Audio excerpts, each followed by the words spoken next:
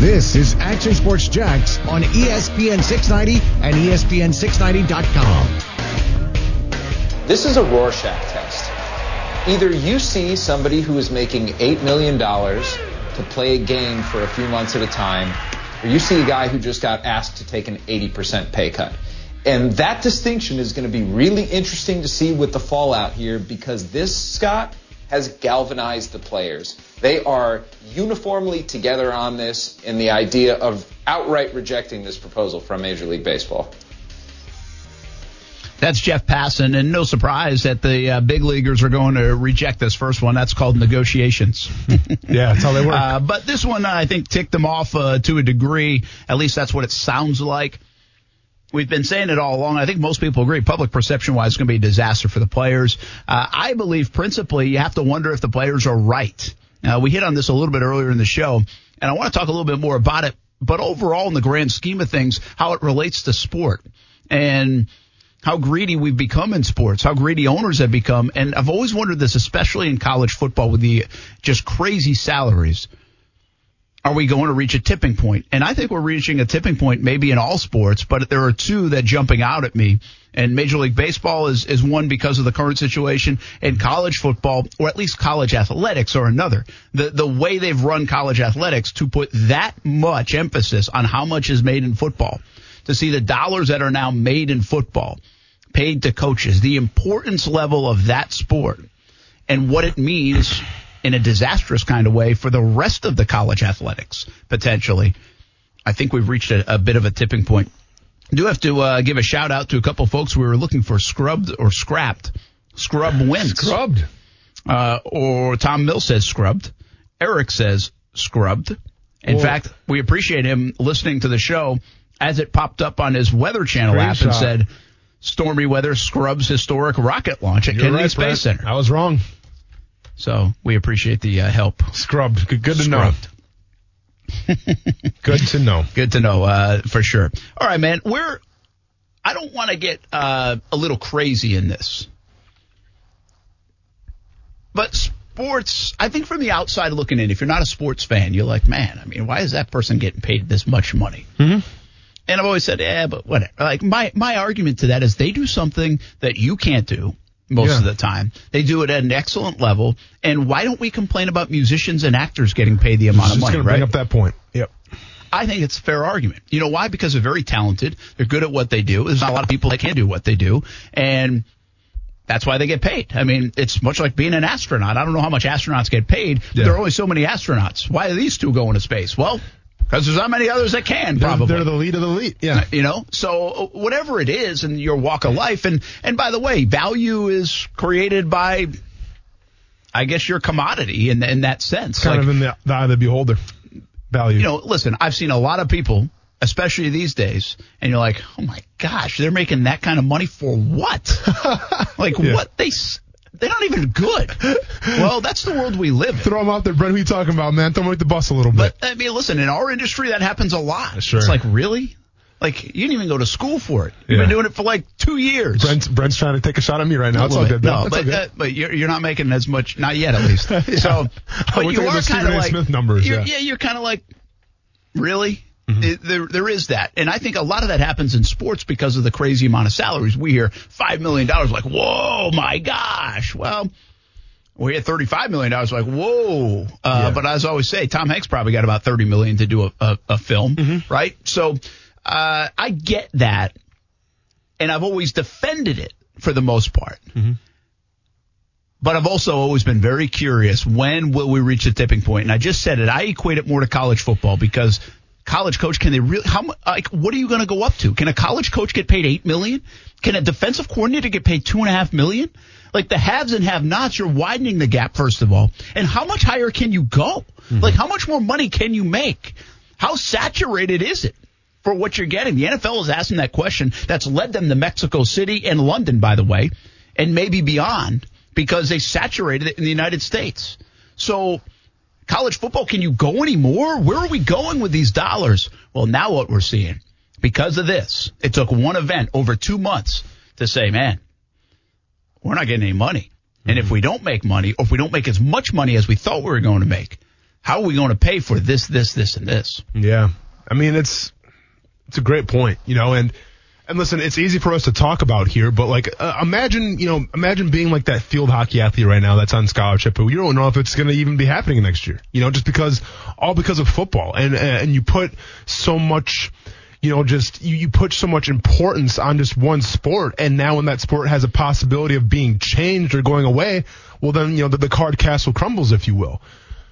At the same time though, I mean, yeah, like, I guess we have to ask ourselves, Brent, like, does it fall on the NCAA? Does the responsibility fall on the president? Does the president of university, does the responsibility fall on us fans, right? Because there is a market for football, okay? There's a reason why there's the ACC network. There's a reason why there's a Big Ten network. There's a reason why there's the SEC network. And with all due respect to field hockey, soccer, golf, and all that stuff, people don't tune in to watch that stuff on those networks. They tune in to watch football and sometimes maybe basketball, but mostly football. So because let's be honest. I mean, there's a precedent right now, right? There's things that aren't right. And when things aren't right, you point the finger. But who do we point the finger at? Do we point the finger at the president who's willing to pay a coach that much money? Do we point the finger at all the advertising that goes on with college football because they're paying the bills? Do we point the finger at, I don't know, maybe NCAA because they're not regulating it? Like, who do we point the finger at? And to be fair, I can't come up with a clear, definitive answer. Yeah, I think let's just take the two things we're talking about. College football, you have to talk about administrations, athletic directors, boosters, and presidents, I think. It's somewhere in that order. Those are the people that run sports, essentially. Mm-hmm. Boosters are a huge part of it. And so, yeah, I think they take some blame. You know why? Because it's the old whose was bigger argument. Mm-hmm. And in that world, whose is bigger matters. Yeah. And we've made it matter. It's everything. We've made it matter. And Alabama might be as guilty as anybody. Because Alabama says we love football, and we love football at the expense of anything and everything. It seems like, again, I'm not sitting there in Tuscaloosa, but they'll do anything for football. Yeah. College football at Alabama. And you know what that means? They also win. They pay the price, and they win. And the dollars keep rolling in, and they're a machine. And they've become a machine. And over the years, by the way, there are examples of a bunch of different ones. Whether it was Oklahoma back in the day, or Miami USC, Miami, whatever it was. Miami did, right? Yeah. Miami paid the price. Yep. And they paid the price, but it was worth it for some time until it fell off and, well, things started to backfire in that regard. But Alabama became so successful, and I'm just going to use Alabama as an example here. They're probably in the conversation with a lot of others, Michigan, Ohio State, Florida to a degree, whoever. And once you start winning, it gets out of control. And I've always found it so humorous that we need football-only facilities on college campuses. You're telling me a football-only facility helps you win college football games and national championships?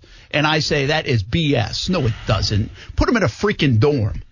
Rent an apartment down the road. Yeah. Whatever. Let them go to the rec center on campus. Mix between everybody else on campus. Not isolate the football team and make them these like stars and country club kind of atmospheres. Mm-hmm. But people are. What they do say, and they're right, is, yes, it does matter. You know why? Because that 5-star recruit's coming because he wants to be a part of it. That 4-star recruit's coming here because look at the buildings we have. This is a material world we live in. Thank you, Madonna. And these kids, it means something to them. It means something to wear the Jordan brand, the Nike or Under Armour. Or get in 25 different jersey combinations. To have PlayStation in your locker room, to have this fancy new locker room. It does. I mean, and okay, so what you're going to say is, well, hey, man, they're just catering to the times, to the kid. I get it, but did you really have to? How about we just go play freaking football on a Saturday? Mm-hmm. Yeah. And what you're telling me is, well, we did have to, and the people that have done it, Clemson now is the same way. They've been winning like crazy, too. And I just think the gap gets bigger and bigger and bigger, where you're supposed to kind of endorse some form of fair play and parity, in a sense. Listen, Murray State's never going to compete with Alabama. Correct. But there should be more schools that can compete with Alabama, and quite frankly, there are about a dozen in the whole country that can compete with Alabama. And again, I'm just using Alabama as an example. You get my point. Clemson, throw in your name, your big school, your Power 5 school. Ohio State, Michigan has tried, and they still can't do it. And immediately when we say they're not winning, like Florida State right now, what's their big problem? Oh, they don't have enough money and their facilities. They had to go ramp them up, and they're building a football-only facility. Florida, where did they get behind? They made great hires in coaching. They had great success in the Jeremy Foley era over the last 20 years. Now, all of a sudden, they're behind everybody. Why? Well, because they're lacking in facilities. Facilities help you win. It just got out of control, man. You have to build these $20 million buildings to win football games. See, I see what you're saying here, but I think you're taking away a little bit from the coaching. And here's why I'm going to say that. Coaches, how much does Nick Saban make a year? $8 million? $10 million? It's around 8. I don't know what it is exactly, but it's in that neighborhood. It's a lot of money. Now, I don't know. And I'm not saying he doesn't deserve to compared to what he brings in there. Here's what I'm saying. I don't know exactly where Alabama's facilities rank in terms of nationwide about football facilities. I assume it's probably top 10 in the country, and I assume, probably Clemson is top 10 as well. And yeah, maybe you go there for the jerseys. Maybe you go there because you grew up in the state and you know the importance of tradition, yada, yada, yada. But there's a reason why the top recruits in the nation, I'm talking those 5-star athletes that you see, on ESPN on a Friday night, there's a reason why they all go to Alabama and Clemson. Now, yeah, maybe it's because you got cool stuff, but I think it's because you have a chance to win a national championship. And it's a chance to be ingrained in the tradition, okay? Talk about Oregon. Dude, I've never been to Oregon, but I can only assume that their facilities are out of this world. Absolutely. I've seen videos. I've seen the PlayStations in each locker. I've seen the jersey combinations. I've seen dude, when I played in the Senior Bowl, LeGarrette Blount had 3 different helmets for practice. 3 different helmets. He had a green one, a silver one, and a black one. Meanwhile, I have a white helmet because Murray State forgot to send mine. I'm like, cool, awesome, right? So I don't think it's all about the bells and whistles. I think universities do that, not so much for the recruiting, but it's like a chance to one up each university. For instance, when you're in the SEC, right, and you see Alabama, their stuff, well, all of a sudden Florida's like, well, look what Alabama has. We got to increase it a little bit because, well, we have to be on the same page as there. Now, yeah, does it make a difference in recruiting? Maybe, but I think that we're selling this generations of kids and just their attitude short a little bit because I think the kids want to come in and try to win a championship. At least that's what I wanted to do. Now, once again, went to Murray State. Didn't really pan out too well for me, but it was important for the right coaches. It was important for the tradition, and it was important for the chance to go out there and be great. Okay? I think that if you have a bad head coach or a bad position coach, that's going to turn that kid off even more than, well, what, you guys don't have a PlayStation in every single locker? I'm not coming here. So I'm just saying we shouldn't sell the kids so short. Listen, I don't disagree with you that coaching matters and players matter and getting to the NFL. I think the reason why kids go to Alabama is say, whoa, they got 15 guys a year drafted. Okay, I'll go there because I think they know how to get it done. Yep. Fair enough. But you brought up a great example. Oregon splashed on the scene not because of their coaches, not because of their players, because of their uniforms, facilities, and relationship with Nike. That says it all. They splashed on the national college football scene. Yeah. They became a player. They became a uniform when Ty played flag football that they wanted to be the Ducks. Yeah. Who the hell knew about the Oregon Ducks? And the Ducks aren't really sending fear. The name the Ducks doesn't really send a lot of fear through anybody. No, but they made it cool. Yep. And that appeals to kids just as much as the coach. And maybe not just as much, but there's a big part of it that appeals to kids. And it got out of control. See, but you're not giving the coaches any credit, though, Brent. A guy by the name of Chip Kelly finds himself in Oregon and revolutionizes really the offense of the no-huddle offense. True. Right? And then the high-powered offense. Yes, Oregon was, they were known for their crazy combinations and all the high-tech stuff, but they're also known for being an offensive juggernaut. Okay? And they attracted a lot of offensive skilled players because of it. Now, their defense? Not so good. But I'm just saying, from what we see now with the spread offenses, the high-tempo offenses, a lot of that came from Oregon. Yeah, well, listen. I will give you 2 examples that and I get what you're saying, and you're not wrong, because look, Dabo Swinney started winning, and then they started adding buildings. Correct. Now they were already committed, but I don't think they were that committed. They got more committed. They said, okay, it's time to play ball. Mm-hmm. It's time to play ball with Alabama. We're going to be the next Alabama. And you know what? Quite frankly, they might be. They might be on an even playing field right now over the last handful of years with Alabama. I think the resume kind of says it. Then you look at somebody like Florida State, and they weren't building buildings fast enough for Jimbo Fisher, so he said, I'm out of here. Mm-hmm. Build me these buildings.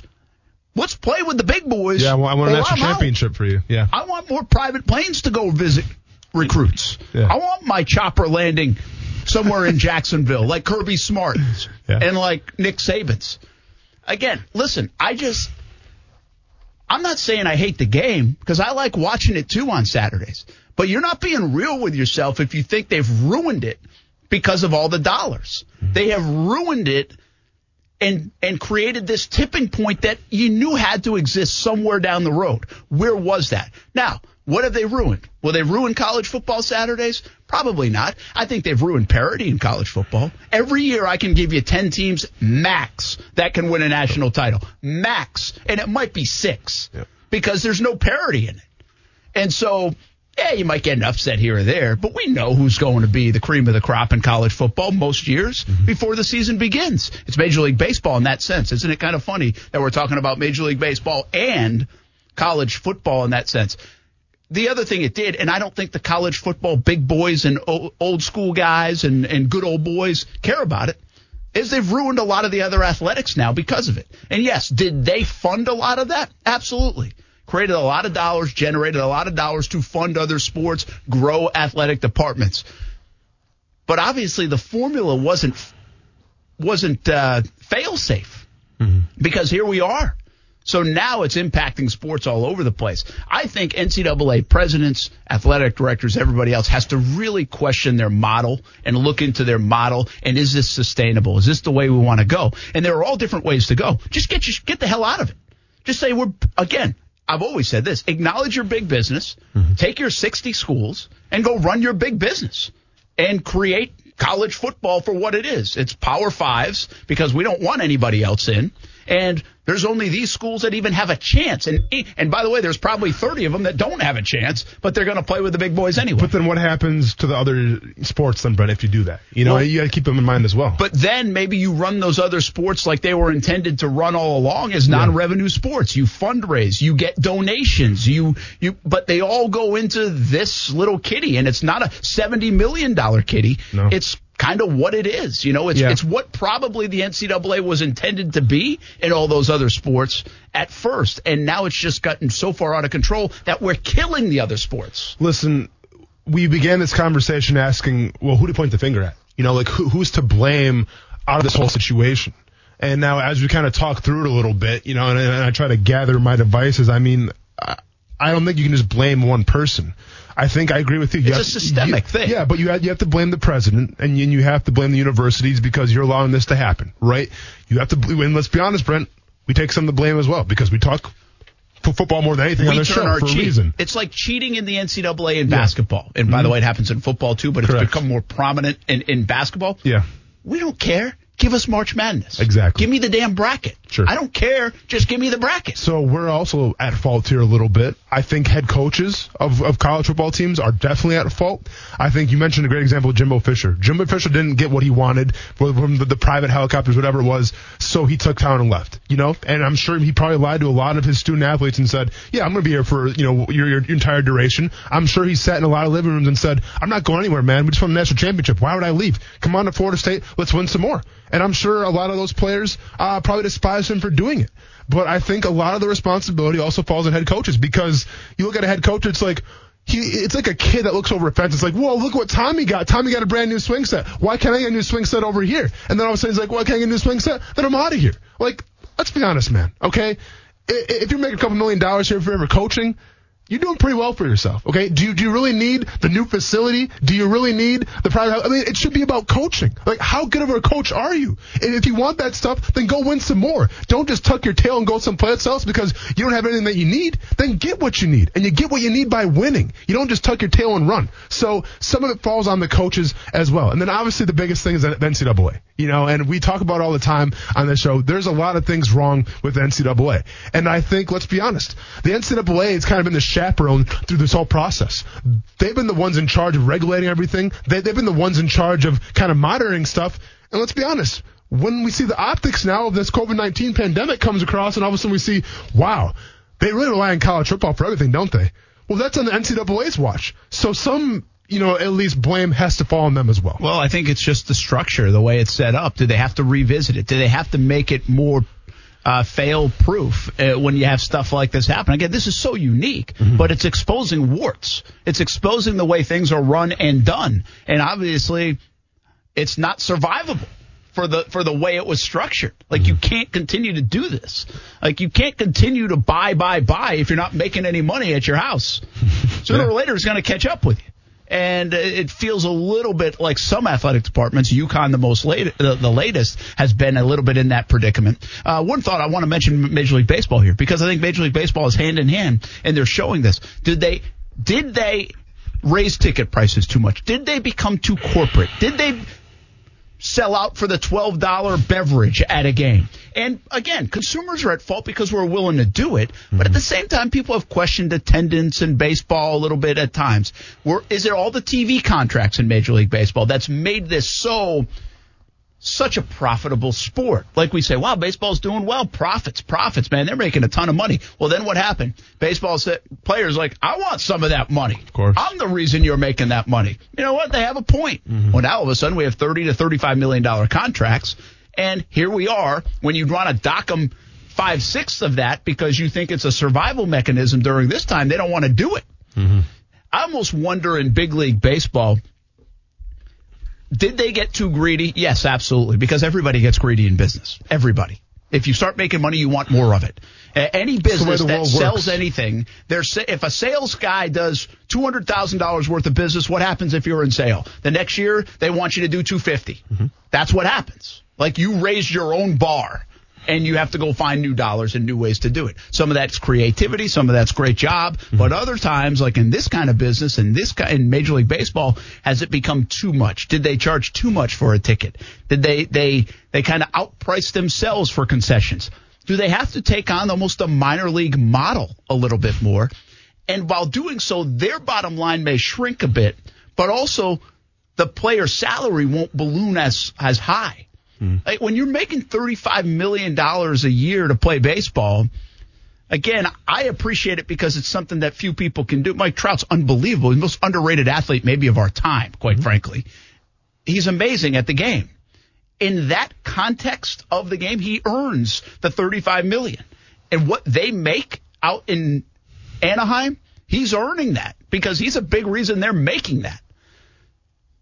But is it too much? Is it not sustainable? I don't think anybody has asked that question. Is it sustainable? And now, guess who's asking the question? Everybody in business, because of what just happened the last 2 months. Yeah. Are we just going to keep everything the same and say, keep our fingers crossed and hope there's never anything like this again and just continue on and say this was a bump in the road? Or will it change around the structure of things? I think it's crystal clear on college campuses the structure is changing because sports are going away. Yeah. I wonder in Major League Baseball if some of the structure, the way it's set up, will now change on the other side of this because of what we're seeing these last couple of months and what we're about to see with this player versus owner conflict over the next couple of weeks. And that's exactly where we're at right now in terms of Major League Baseball. We're at player versus owner.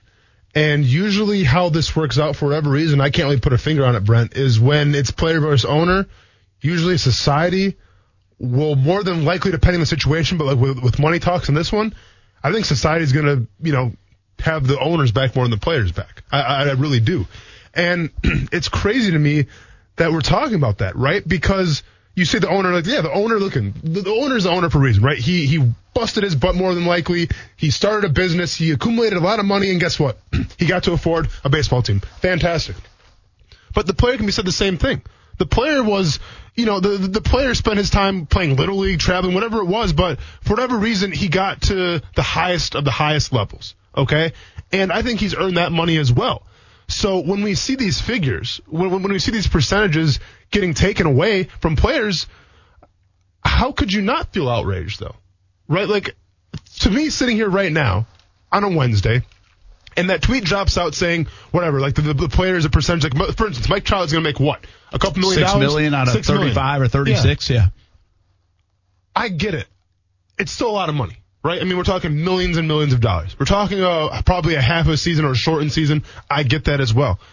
But at the end of the day, dude, that's the contract. We always talk about like teams honoring contracts. We always talk about? We talk about how NFL players should honor their contract. That they should play 4 years and then ask for a new contract. Well, if you're the MLB right now, are you really honoring these contracts? And now, listen, I've never read an MLB contract before, so I don't know what it says, but I have a hard time believing it says, you know what? If we have a global pandemic and we play half a season, we're going to take away so-and-so percentage of money. I don't think the contract says that. So how can we stand behind contracts all the time in the NFL where it's like, well, he shouldn't ask for a new one. He should honor his contract and wait till he's done with it to ask for a new deal. But then we turn it around on its head, and now it's all of a sudden baseball players saying, well, where's our money? It's part of our contract. And society wants to go, well, times are tough right now for everybody. What are you squabbling over tens of millions of dollars for when I can't even go to work right now? It's not fair. It's a catch-22 in my opinion. Well, it is a catch-22, but that's why perception is going to win the day, and the players really don't have an answer. I'm not saying the players are wrong, but why when you work at Publix and you make $12 an hour, you don't ever go to work and say, man, I should be making more. Publix is making $50 million a year. Sure. Well, what's the difference? Yeah. So look, the guy owns a baseball team. That's his right. He owns a baseball team. You're going to punish him for being profitable? It's no different than we don't do that in the business world. We do it in the athletic world all of a sudden. The power of, I think, players has really increased. Some of it right, but some of it the biggest part is it's really not relative to Publix. The comparison. Yeah. It's really not relative to anything. That's why we have such a hard time putting our minds around it. Yeah. $6 million sounds great to play baseball for me for 82 games. For sure.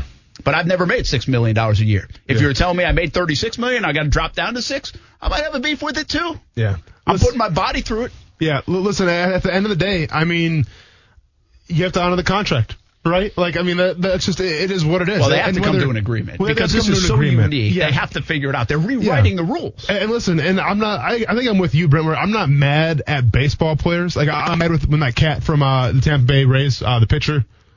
Snell, yeah.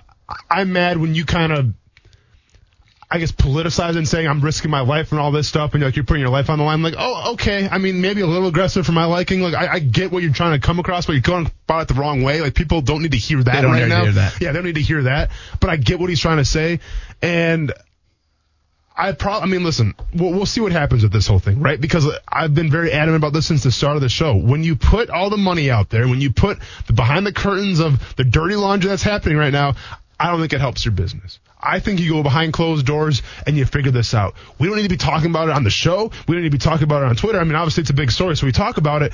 But if the MLB wanted to save any kind of grace right now and go forward and try to, resurrect the fandom that is MLB, I would do it behind closed doors. Yeah. Simple as that. Well, and MLB is in a different situation than any other sport. So it's hard to compare it to NHL and NBA. They've already got all their money for the year. Not all, but most. Totally different. MLB players haven't got a check yet this year. So it's a totally different scenario. Hey, Steve's been hanging on the line for a while. Steven jumps in on Action Sports Jacks on ESPN 690. We're way against the break. What you got, man? Hey, I got a two-parter for you guys. One has to deal with the little bet you two have going on, whether the Patriots have a worse season than the Jags. Yep. Instead of Brett betting his house, because according to Austin, you've lost it twice. Well, that's according to facts, not according to me. But yeah, go ahead.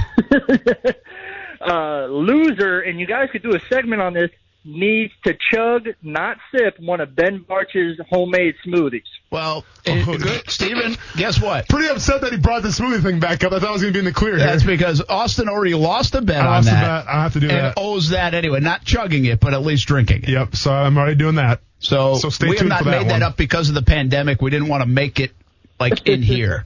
Yeah. So we'll do it when we're all clear. All right, but my main thing is from yesterday, you guys talking about Jay Gruden, the tight end, and the wide receivers, and I didn't think of this till later on. I'm sure Austin's played against goal line setups where offenses have utilized the formation where they have an eligible receiver with a tackle. Correct. Do you think maybe Jaguars could take a look at that? Because you do have Ben Barch, who has played tight end, who came into college being a tight end who knows how to run a route or something like that. Could they utilize something like that? All right, Stephen, thanks for the question. Let's answer it on the other side. We got to go to break. Coos didn't know, but this was a commercial-free hour here at 5 o'clock on Action Sports Jacks on ESPN 690. We're way up against it, so we'll come back. Final segment of the show. We'll answer that question. Interesting Ben Barch, question. where does he play?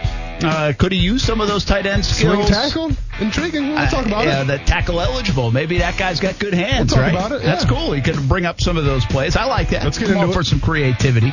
And we'll put a bow on the show with some Jags percentages that continue to make me mad. 85% chance, really? 85% chance? I can't wait. I haven't seen this one. Yeah, I know. I'll bring it up. Brent, It's you next seem a little sad, man. on ESPN 690. Now it's Holyfield and Mike Tyson talking about having a charity match, aren't they? Do you think that's something that should be even sanctioned, or just think it's like two fellas, just two game fighters who are doing fighting talk? Yeah, I'm not really too sure, but I did get a phone call with a chance to fight Mike Tyson. I had a phone call saying, "Oh, would you like to fight Mike Tyson in an exhibition fight?" I was like, "Hell yeah!" Well, I don't think anything's materialised out of it, to be honest. So yeah, I think he's definitely serious about doing some fights or whatever. Tyson Fury talking about Mike Tyson. Tyson continues to be out there on social media. By the way, is he have permanent residence now in Jacksonville? Yeah. I mean, he's really been around the last couple of days, I think. I saw a picture this morning. Yeah. Still in Jacksonville. So what's the story behind Iron Mike? Well, because he was doing the All Elite Wrestling thing, yeah, right? I know. Yeah, and actually, by the way, we had a question on that. Did you break down Double or Nothing yet? And the answer to that is no. No. But we can do that maybe tomorrow, maybe Friday too as well. Listen, in terms of Mike Tyson, like he's going to be on TV tonight again for All Elite Wrestling on Wednesday Night Dynamite on TNT. So he'll be on that show as well tonight. I'm going to say this, all right? And I think a lot of people are really talking about this right now too much with Mike Tyson. I have sources, by the way. My source says leaving tomorrow is Mike Tyson. Okay, there you go. We'll tell Shad Khan, say what's up. Isn't that a segment that you wanted to do, right? What's my that? Source says. My sources are telling me. Exactly. we can still bust that out. Somebody actually wanted to see that. They sent me a message saying, hey, you should do this. We'll see what happens. But if you've been looking at social media lately, Mike Tyson taking pictures with Jacksonville Jaguars, maybe breaking those quarantine rules a little bit. Not a big deal, though. But look at who he's training with right now in terms of the guys that he's surrounding himself with. There's two guys that pop up in a lot of pictures from Mike Tyson. One is named Vitor Belfort, who is an old, you probably know Vitor Belfort, fought in the UFC for a long time. Guy was juiced to the gills. Other guy, Henry Cejudo, a guy we talked about on the show a couple weeks ago, just had First guy's with Bellator, right? Yep. So Vitor Belfort was with the UFC, is now with Bellator. He might actually be out of Bellator and now with ONE FC. I mean, he's kind of up there in age. But then another guy, you have the name of Henry Cejudo, who is a 2-division champion and also Olympic gold medalist in wrestling. Very impressive. He just retired from MMA as well.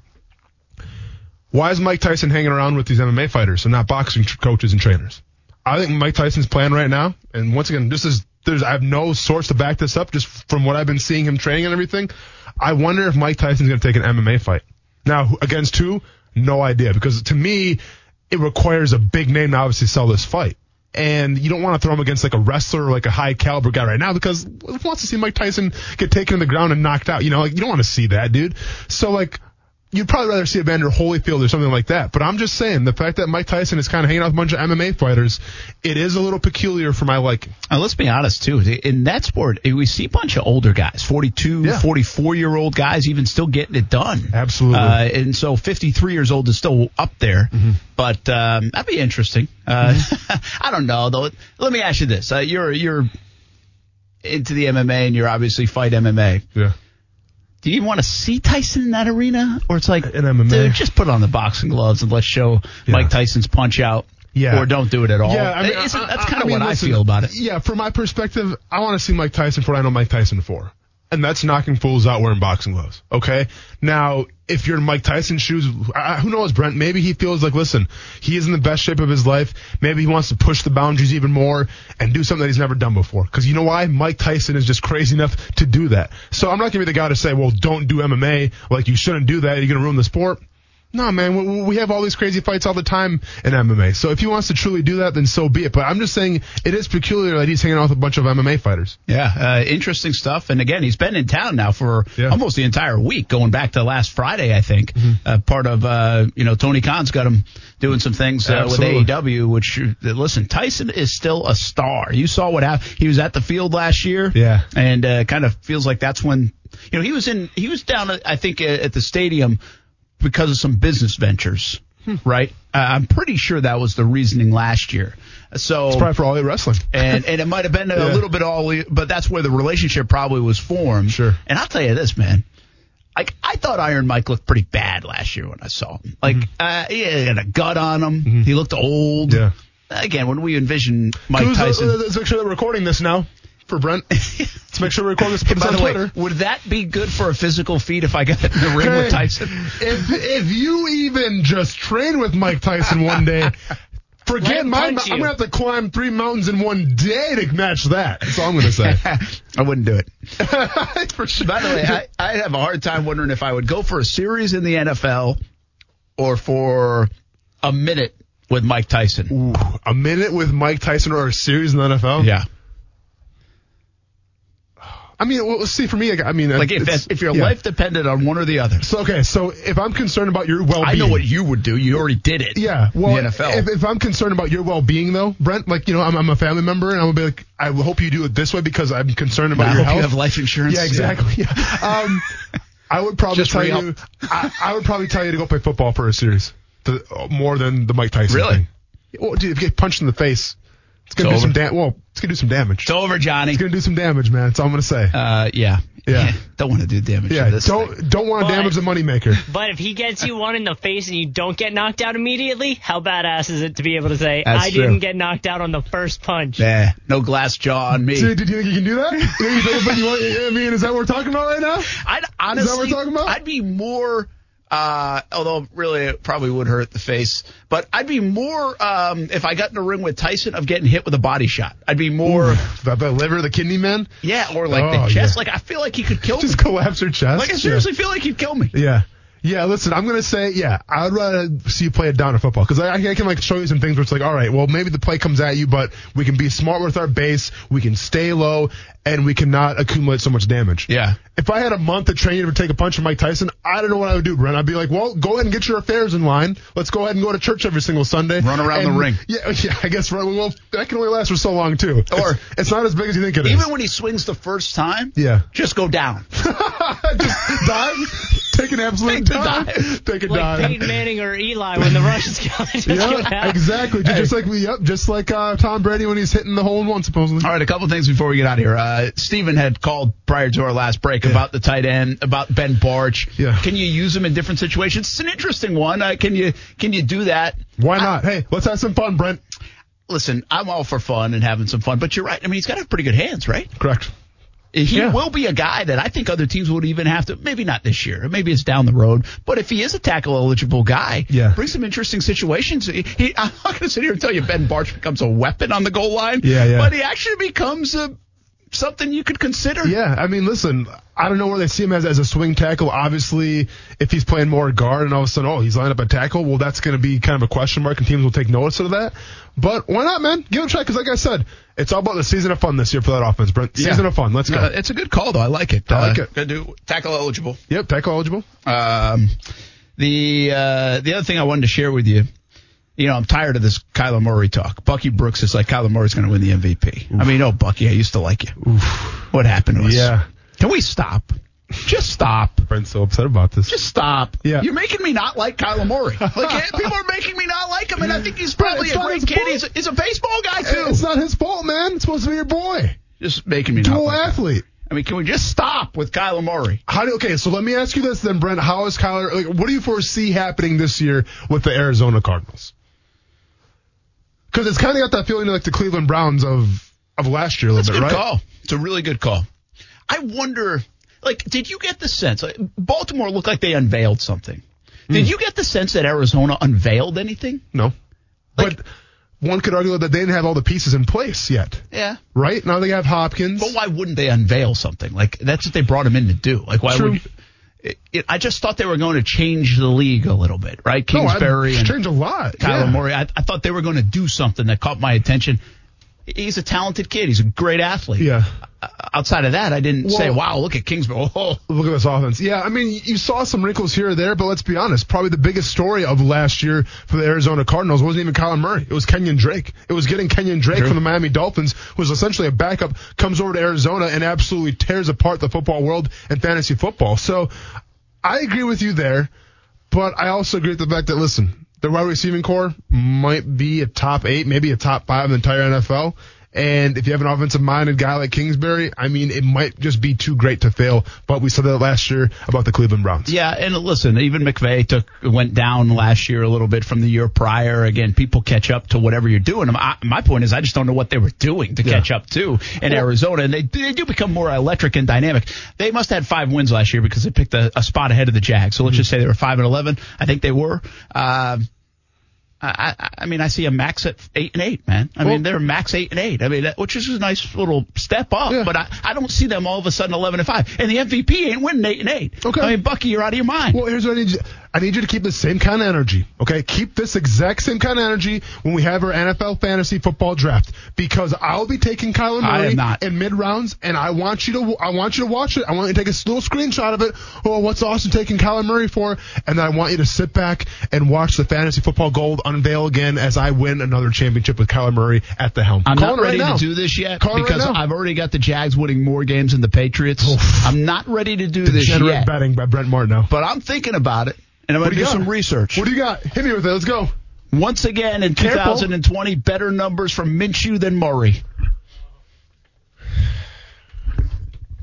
Do you want to put that bet down right now? I did not say I'm ready to do it. I got to do a little more research, and I want to hear from Gardner tomorrow. Gardner's going to talk to us tomorrow. Right. So we talked to Gardner tomorrow. You hear what he has to say. I want you to then marinate on it for about 3 or 4 hours after the interview. You come on the show tomorrow, and you ask yourself, are you ready to bet me that Gardner Minshew will have better numbers than Kyler Murray? Think about it. I'm going to think about it. Okay. We're also putting out there Mr. Football in Jacksonville, and it can't be Minshew just yet, people. But Mr. Football in Jacksonville. Last week I did Mr. Baseball. Yep. And some people wanted to jump in on Mr. Football. Sure. So I said, what the heck? Let's do Mr. Football this week. We'll talk a little bit about it tomorrow. Who's Mr. Football in Jacksonville? Marinate on that for the next 24 hours. Just make sure that you word the tweet right so people don't get confused again. Don't bring hockey into the mix or something. Who is Mr. Football in Jacksonville? You know, simple. Kind of like a basketball player that we used to have here in Jacksonville. Yeah, exactly. Jags have 23% chance for the first pick. These people are out of their mind. The 85% chance for a top 10 pick. Now, I'm not sure I'd bet against that one. 85%. We need some believers around here. I can't wait to talk to Minshew tomorrow. He's going to get me all jacked up for the 2020 season. Place that bet. Let's go. Minshew over Murray. Get ready. I can't wait. Can't wait to cash it again. No offense to Minshew. I love you. Yeah. Let's see where this is going. Have a good night, everybody. Thanks for hanging with us on ESPN 690. We'll see you on TV, CBS 47 and Fox 30. This is the story of the one. As a maintenance engineer, he hears things differently. To the untrained ear, everything on his shop floor might sound fine, but he can hear gears grinding or a belt slipping. So he steps in to fix the problem at hand before it gets out of hand. And he knows Grainger's got the right product he needs to get the job done, which is music to his ears. Call, click Grainger.com, or just stop by. Grainger, for the ones who get it done.